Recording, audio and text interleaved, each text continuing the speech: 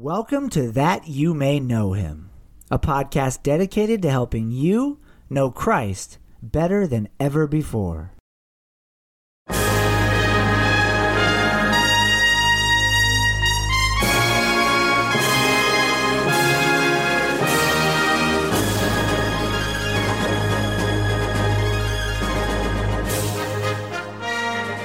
Hey everyone, this is Blake, and welcome back to That You May Know Him, the podcast that's dedicated to helping you know Christ better than ever before. Once again, I'm your host, Blake Barbera, and I'm excited to be with you today for episode 19, and we're going to talk about a very important event that's recorded in the Bible, one of the only events that's actually recorded in all four of the gospel records. We're talking about the triumphal entry of Jesus Christ into Jerusalem, an event that many Christians know about, have read about, have heard about, but often don't know the significance of. This event is a huge one in the lifetime of Jesus Christ. It has incredible significance for Christians today. It had incredible significance for the Jewish disciples and followers of Jesus then, when it first took place, when it occurred. And so we're going to get into it, and we're going to try to get into some of the more nuanced, some of the more deep points of significance, and the way that this event not only fulfills Old Testament prophecy, but foreshadows future events.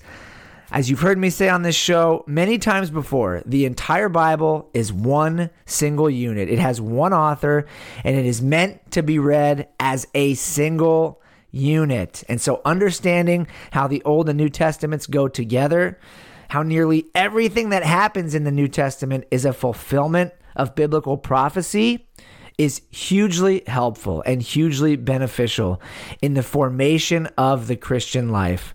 It not only helps us understand where we've come from, but also where we're going. So that being said, I'm excited to jump right into this topic today.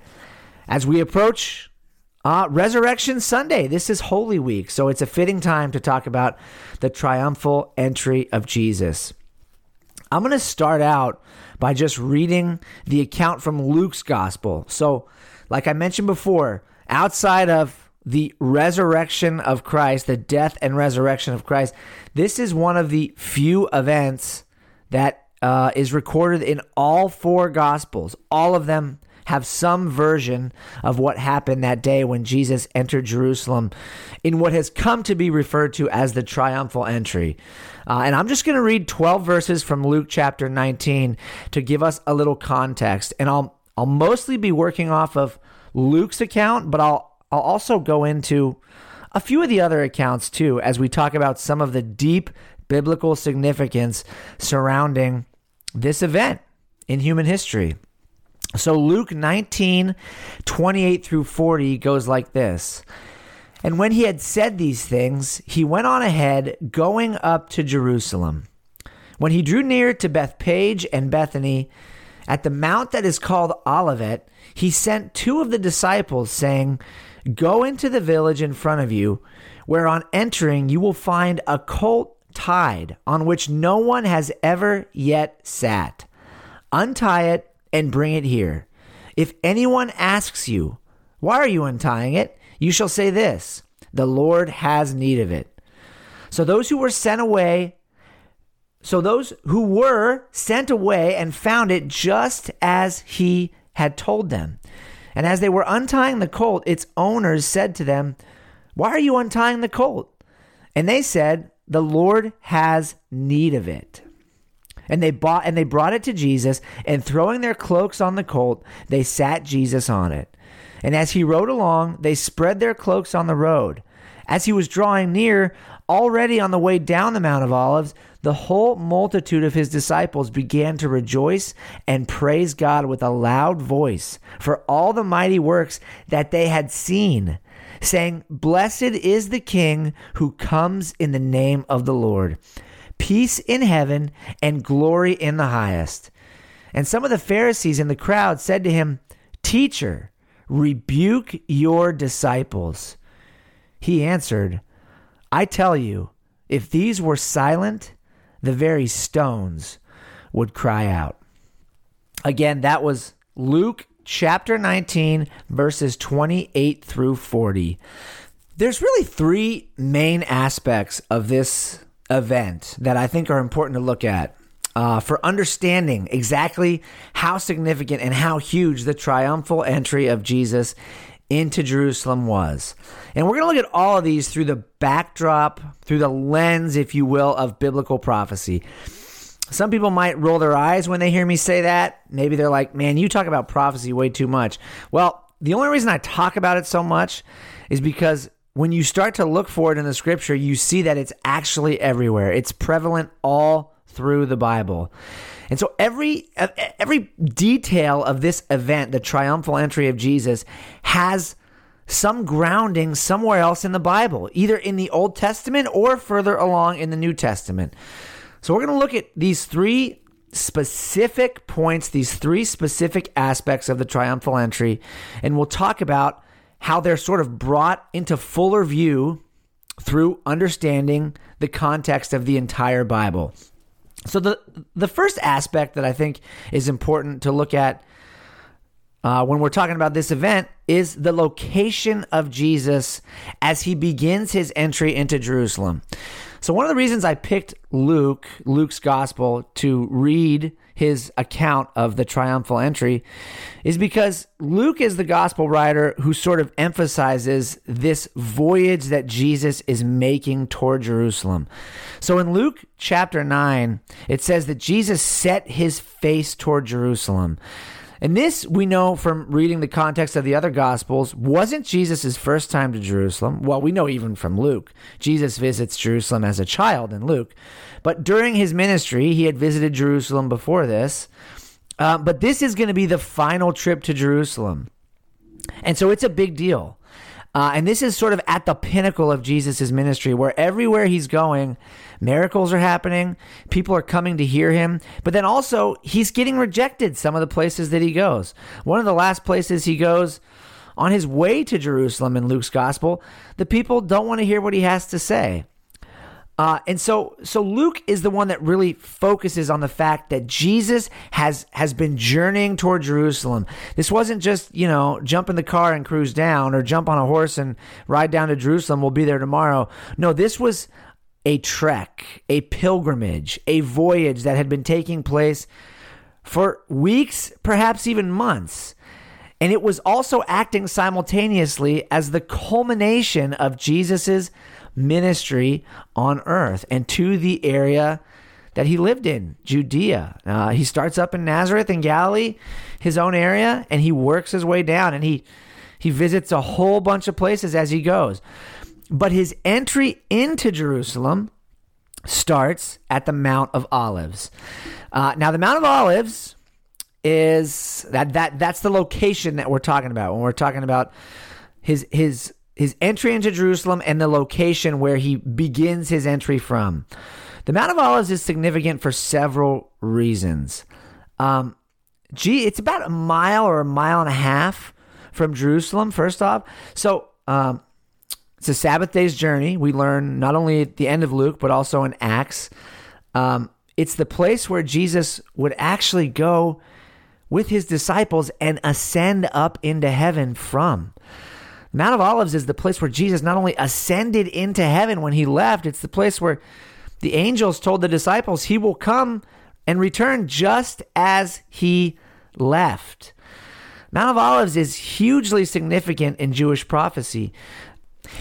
In the book of Zechariah, we read, and this is a prophecy most Bible scholars, most Christian biblical exegetes and people who study this stuff believe is talking about the second coming of Christ. And I happen to completely agree with that.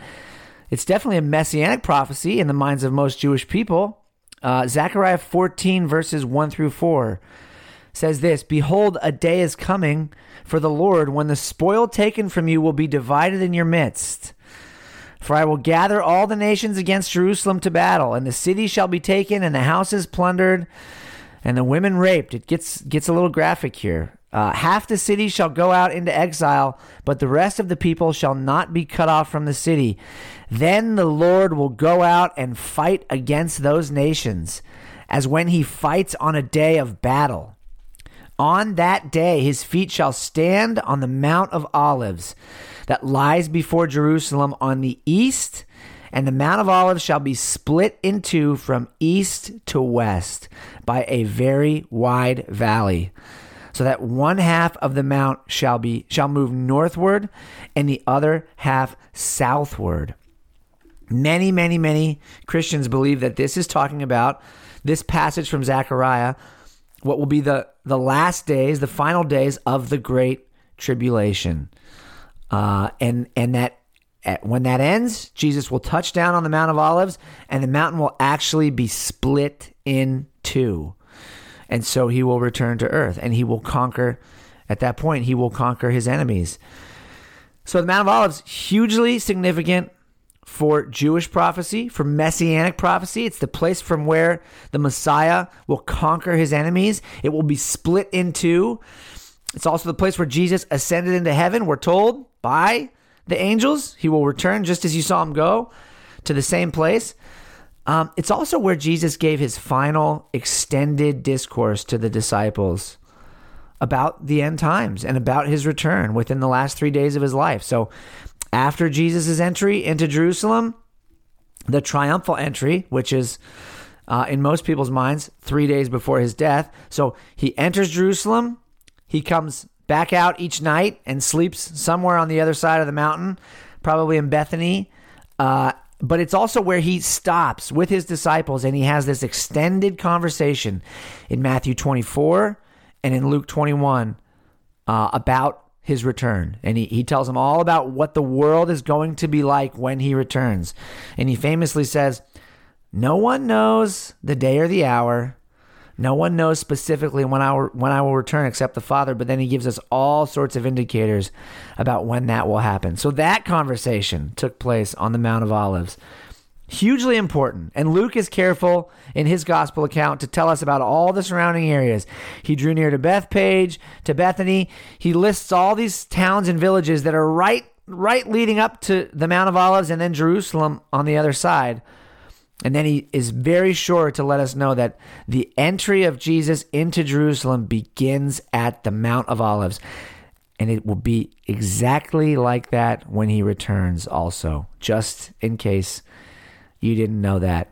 It's an important thing to know. Coincidentally, people in Jerusalem, even to this day, every year on Palm Sunday, they do this same trek. They start on the Mount of Olives and they take this mile and a half walk into Jerusalem with palm branches. Something I would love to hopefully do at some point in life is to join that procession and just soak it in, what it must have been like for Jesus to be coming down that mountain, riding on a donkey with many, many, many of his disciples and followers and people who recognized who he was, receiving him as the king, entering his city. Sort of leads us perfect segue into the second important aspect of the triumphal entry and understanding the significance of this event. And that is the vessel that Jesus rode on. It was actually an animal. It was a donkey. Matthew refers to it as a donkey. Luke refers to it as the colt of a donkey. All these passages are rooted in a prophecy, also in the book of Zechariah chapter 9. And we'll get into that in a second. Donkeys were the preferred method of transportation for these types of entries, and there was a specific reason for that. When I say these types of entries, I'm talking about these triumphal entries that took place often in the ancient world when kings entered a city, kings or leaders or rulers. We'll get to more of that also in a little bit. But donkeys represented victory for one main reason. When you were riding a donkey, you were no longer at war. That was the imagery. That was the reasoning behind choosing a donkey when a king would enter into a city. If you were going to go to war, you would get on a war horse. You would jump in a chariot.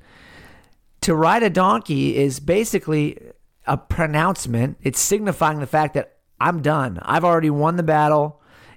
I've conquered, and now my fighting's done. Now I'm going to honk on this donkey, and I'm going to cruise. I'm going to go at a nice, easy pace. It's sort of like would be the difference between jumping in a tank or a Humvee, and like sliding into a Pinto to just cruise down, down Ocean Boulevard. Like those two vehicles give off very different impressions, don't they? That's why kings often rode donkeys when they entered cities in a triumphal procession. As I said, this is also the fact that Jesus was riding on a donkey is the direct fulfillment of biblical prophecy. This is from Zechariah chapter 9. It says this, and just so you know, the context of this passage is after God has defeated, in Zechariah, after God is he's prophesied the defeat of Israel's enemies, and then a king's going to ride in to Jerusalem on a donkey. It says this, starting in Zechariah chapter 9, verse 9, "Rejoice greatly, O daughter of Zion. Shout aloud, O daughter of Jerusalem. Behold, your king is coming to you. Righteous and having salvation is he, humble and mounted on a donkey, on a colt, the foal of a donkey." That's like the son of a donkey. "I will cut off the chariot from Ephraim and the war horse from Jerusalem, and the battle bow shall be cut off. And he shall speak to the nations. His rule shall be from sea to sea and from the river to the ends of the earth." So you see, even in that passage, it talks about, I will cut off the chariot and the war horse. No more warring, no more battle. The donkey that the king will ride on represents victory, and it represents peace. Now, coincidentally, this Old Testament passage, I believe, is a foreshadowing not just of the first coming of Christ, but of the second coming of Christ. And you see that often in the Old Testament. The two are intertwined. The first and the second coming. That's why many Jewish scholars still to this day debate, is there going to be one Messiah or is there going to be two Messiahs? There's an extensive field of study in Jewish scholarship known as dual messianism, because there's many Jews that they believe there's going to be two Messiahs because they can't settle the two different pictures that you get in the Old Testament. One is a Messiah who comes to serve, who's a suffering servant, who lays his life down for his people, and the other is a conquering king. Often they go together. What we as Christians know and believe is that it's not actually that there's two Messiahs, there's one Messiah. He comes twice. The first time he came as an infant. The second time he'll return as a king. And when he touches down, mountains will split in two.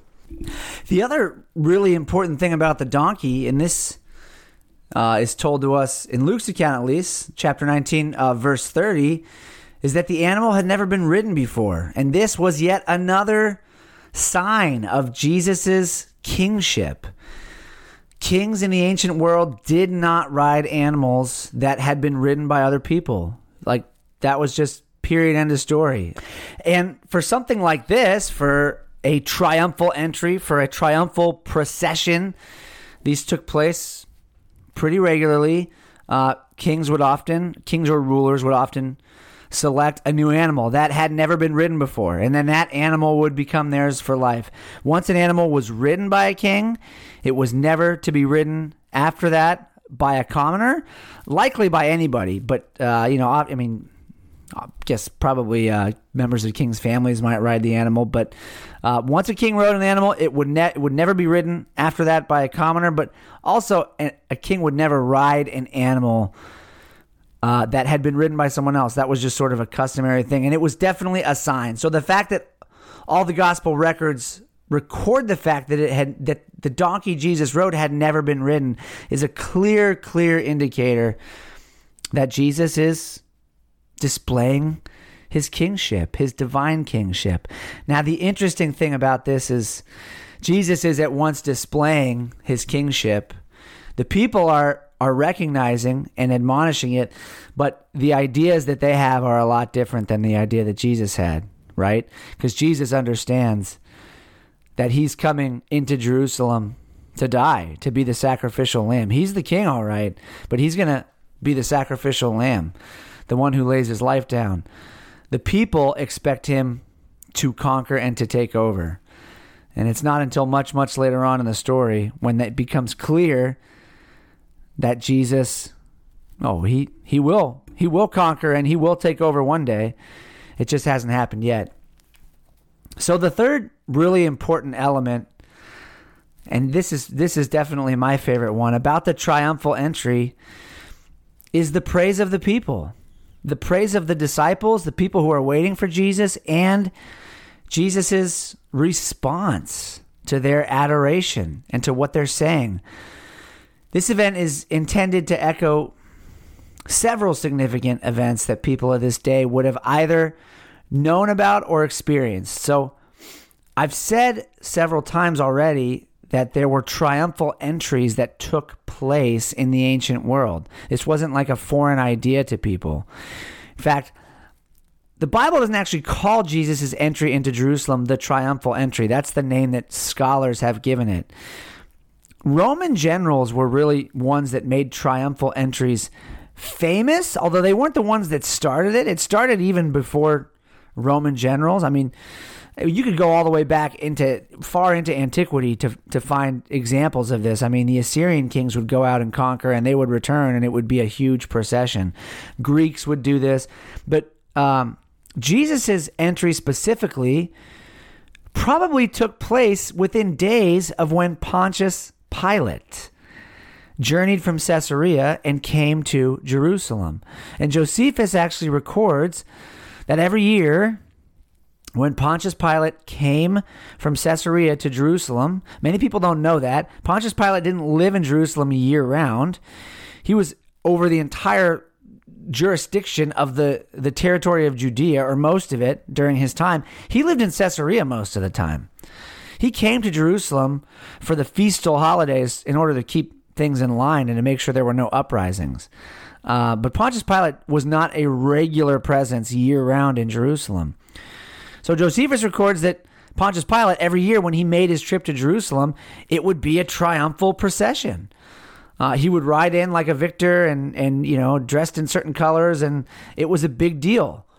And this was more or less commonplace. There's a famous account of Alexander the Great after he defeated the Persians. This is going back a few hundred years before Christ now. But when he entered Jerusalem and the high priest came out to greet him, it started off as this triumphal procession.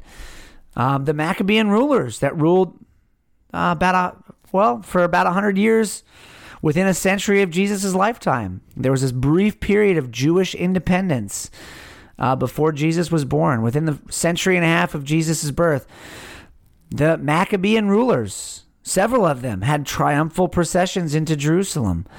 So this was something that was more or less common, especially if it had just happened within a few days when Pontius Pilate arrived in Jerusalem. Now, the palm branch thing is sort of unique because John's gospel says that the people were waving palm branches when Jesus made his entry. All the gospel records account that people were laying down branches and cloaks, right? They were making sort of a red carpet, a runway for this king who was entering into Jerusalem. But John mentions the palm branches. That was definitely likely a sign. Palm branches had become a sign of Jewish nationalism, more or less. You see this all through the Maccabean period. You see it on various coins from the time of Jesus. That's what the palm branches more or less represented. But it's also interesting because the palm branches are what shadow or foreshadow what's going to happen in the future. In Revelation chapter 7, what most people interpret as this gathering together of the saints, either before the tribulation, after the great tribulation, however you place it, saints are gathered from every tribe, nation, and tongue in Revelation 7 before the throne of God and before the Lamb. And what do they have in their hands? They have palm branches in their hands. Revelation 7, 9, and 10 goes like this. After this I looked, and behold, a great multitude that no one could number, from every nation, from all tribes and peoples and languages, standing before the throne and before the Lamb, clothed in white robes with palm branches in their hands, and crying out with a loud voice, Salvation belongs to our God who sits on the throne and to the Lamb. It's really beautiful and really significant. So this is perhaps the most critical element. You could definitely make the case the Mount of Olives foreshadows the return of Christ, because it foreshadows messianic events all through the Bible. But the palm branch aspect of his triumphal entry definitely foreshadows this gathering in Revelation, where the people, the saints, the church is gathered together around the throne of God and the Lamb, and they all have palm branches in their hands. I think probably the most significant, I said this part, we're talking now about the praise of the people and Jesus' response, and we've talked a little bit about these other triumphal processions that took place and the palm branches. They all represent something for the people, but the most significant aspect of this can be seen in the words of the people who were there that day. Most Christians have some idea of what was being spoken that day, what was being shouted, declared by the people. If you don't know specifically, it will at least sound familiar. We've all heard the expression, Hosanna, Hosanna in the highest. There's Christian worship songs that are made after that. Hosanna, we worship you.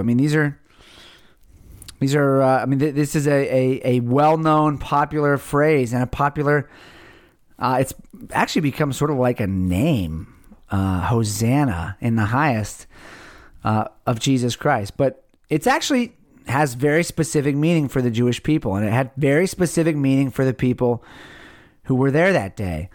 Hosanna, Hosanna to the Son of David is a Jewish liturgical prayer it's a part of a Jewish liturgical prayer that was prayed every feast day and during the days surrounding feasts, feastal weeks.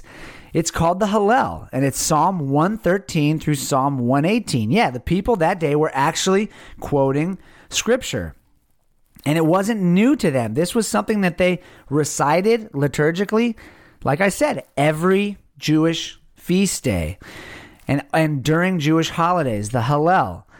The interesting thing, and what really, really stands out, is that they seem to be ascribing this praise to Jesus Christ himself. And this becomes very clear when you see the Pharisees and how they react to this in these records, in Luke and in Matthew.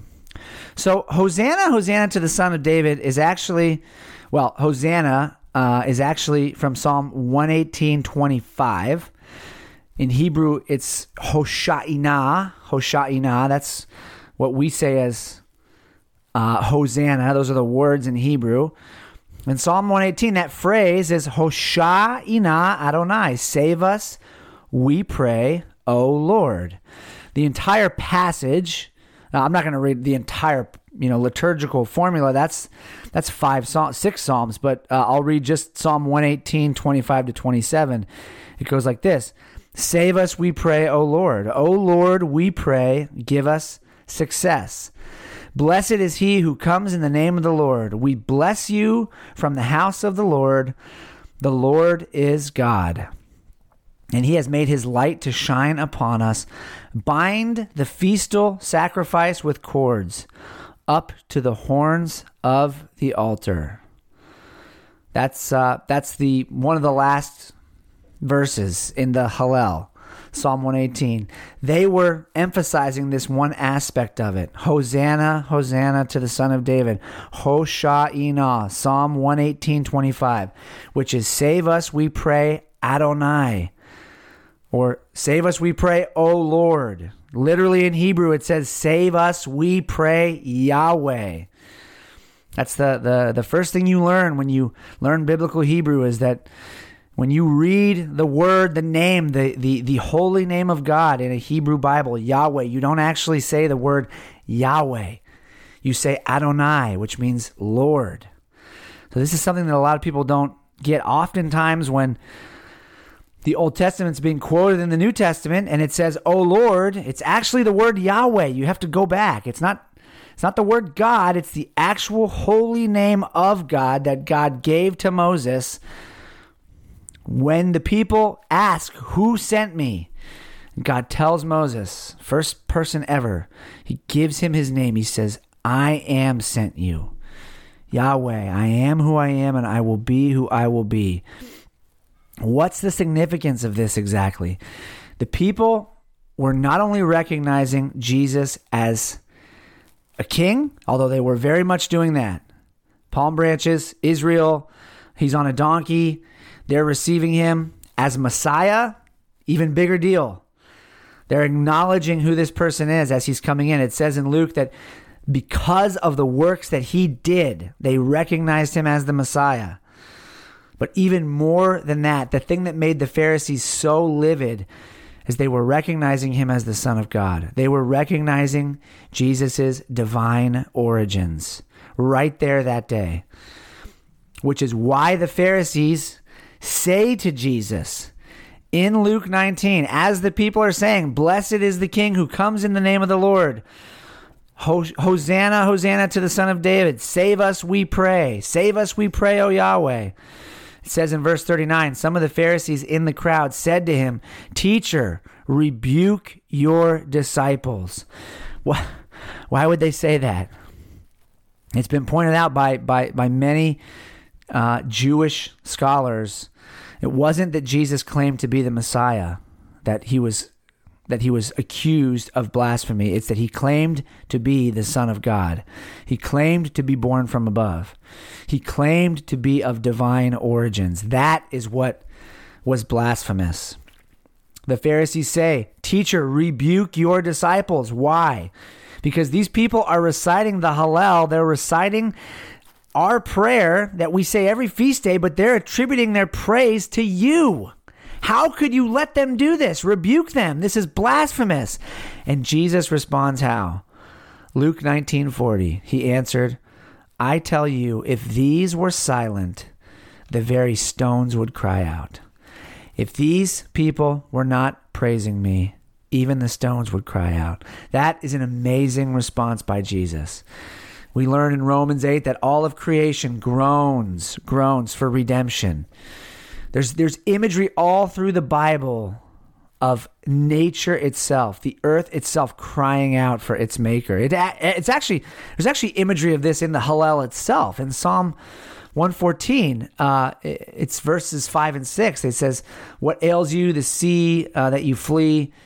It says, trying to recall, I could just look, but "Oh mountains that you skip like rams." That's what it is. The mountains, they skip like rams. The hills, they skip like lambs.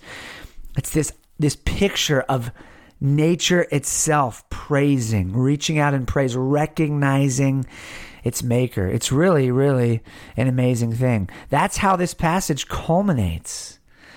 That's how it culminates. And in Matthew, it's a similar thing. Jesus enters, he goes into the temple, and the Pharisees get upset again because the people are acknowledging the divine sonship of Jesus Christ.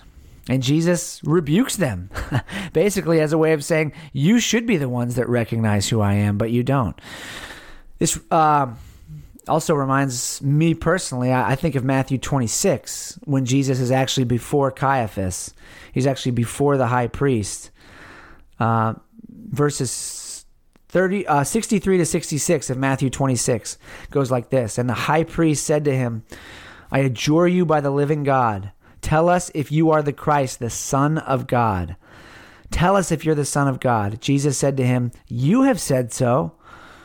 But I tell you, from now on, you will see the Son of Man seated on the right hand of power and coming in the clouds of heaven." There you go. Then the high priest tore his robes and said, "He has uttered blasphemy. What further witnesses do we need? You've heard his blasphemy. What is your judgment? They answered, he deserves death. That is why Jesus Christ was crucified. For claiming to be the Son of God, for claiming to have divine origins. And that is exactly what he does at the end of the triumphal entry, as the people pray and praise and worship and shout and recite the Hallel. Hosanna, Hosanna, Hosha'ina. Save us, we pray, O Yahweh. As Jesus, the King, enters his city in order to lay his life down. That they didn't know or expect, I believe. But in order to lay his life down, the people receive this King. And they honor him. And they honor him for who he is, which is the Son of God. Those are just some of the things that I think are really, really important and really significant and help to give us a much deeper, much richer, much more vivid picture of the significance of this incredible event, the triumphal entry of Jesus Christ. It's the event that normally kicks off our celebration of Holy Week, Resurrection Sunday. Some people call it Easter. Some Christians say there's nothing wrong with calling it Easter. Easter, well, I won't get into all that. Easter, the name Easter is actually named after an infamous pagan, Ishtar. But, so I actually prefer the name Resurrection Sunday. But that's neither here nor there. The point, the triumphal entry of Jesus is an incredibly important event in human history. It not only fulfills biblical prophecy, it not only speaks to and validates the kingship, the messiahship of Jesus Christ, it also validates crystal clearly his sonship and his divine origins as he enters the city and receives the praise of the people.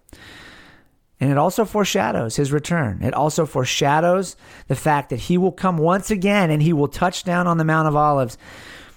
I don't think he's going to be riding a donkey this time. No, he's going to touch down and the mountains are going to split. And the next time anyone sees him, he's going to be on a horse, on a white horse, ready to defeat his enemies once and for all. The first time he came, he defeated sin in the flesh. The next time he comes, same place, he'll defeat his enemies once and for all, those that oppose God and God's people.